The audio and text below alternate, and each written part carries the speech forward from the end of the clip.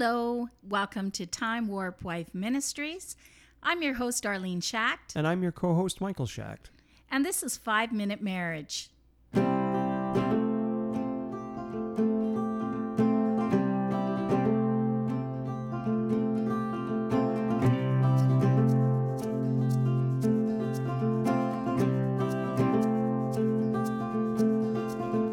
Today we're going to be looking at Matthew chapter 11, verses 28 to 30.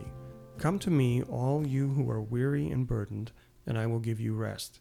Take my yoke upon you and learn from me, for I am gentle and humble in heart, and you will find rest for your souls. For my yoke is easy and my burden is light. When I read that, I'm thinking of two oxen that are yoked together, and as one turns, the other one turns, so that the yoke keeps them in step with each other. Absolutely. And when we are yoked together with Christ, when we take on his yoke upon us, we're in step with him. And where he goes, we go. Right. And that really kind of gives me a picture of walking in step with Christ. And what he says there, it says, learn from me. I am meek and lowly in heart.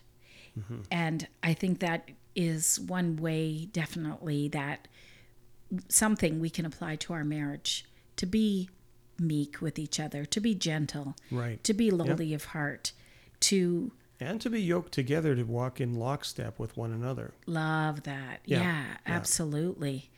And the more that we do care for each other, the more compassionate and gentle we are with each other, the more I feel like I want to be in step with you.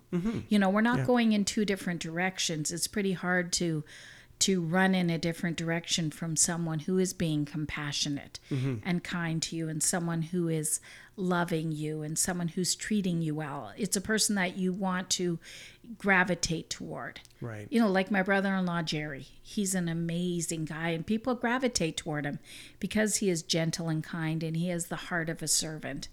Yes. And he's such a good example, I think, for people, not only the way that he treats his wife, but the way that he treats other people too. Not to minimize you. I mean, you're an amazing husband. I'm not going to. I'm not. You can't compare me to Jerry in any. Well, nobody knows Jerry, but Jerry's pretty great. They're in the Happy Wives Club book. Who? It's the Happy Wives Club. But Jerry's in the Happy Yeah. Wives Club. The book? author flew hundreds of miles, or is it thousands of miles? I don't know. If you're flying, it's probably. I think she flew from LA thousands. to Winnipeg Okay. to come and interview them. And yeah, they're in the book because they have this beautiful marriage. And hey, why didn't they ask us to be in the book? I don't know. I'm feeling a bit. No, I'm not feeling slighted, but well, good for Jerry. See, and now I can say I knew Jerry when. You know, Yeah. before all of this. When did this happen? Was this recent? No, it was about 7 years ago. Actually, I recommended them to be in the book. See, now that's the because thing. I knew that he was. They're both a great couple, but you look at them and you see that Jerry is the kind of husband that would swim through shark-infested waters I was to gonna go say get lava, Bonnie an but- iced tea. If she was saying, "Gee, Jerry, I'm thirsty," he's off yeah. right away. You know, I'm going to get you an iced tea. Yeah. And it's not because he's No, wait a minute now. verbally abused or anything like that. No. In any way, or pressured. No. It's because he desires to serve her. See, and that's the thing is his mission in life is to make all other men look really, really bad. Yeah, he does a good job of that. He does a very, very good job of that. And see, now that's the thing about Jerry though, and I'm hoping he's going to listen to this. This is fun, but humble in heart. See, he never told me he was part of this book. That's just yeah.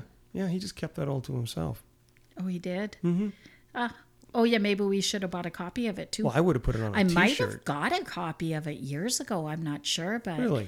it's beautiful. Last year, he went to my sister's work, Bonnie, and he meets her at lunch. He goes and meets her every single day for lunch.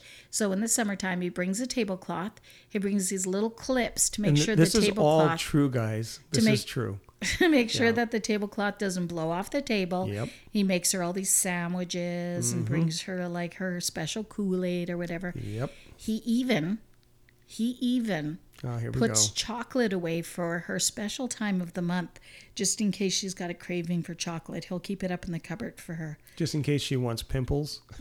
Yeah, just for that time of month when she's like, you know what, I'm really craving a pimple. Can you get me some chocolate? And there he is. Yeah, there he is. Okay. Well, all right. Jerry aside, the thing that I like about this verse as well is that when you come, like he's saying, come to me. The thing that I love about this is that when you come to him, he will not berate you. He's not going to say, why didn't you come sooner? Why didn't you do this? He's going to accept you because it says, I am gentle and humble in heart. And so he's very accepting of us when we do decide to turn to him and live for him. He doesn't Absolutely. ever berate us. Amen.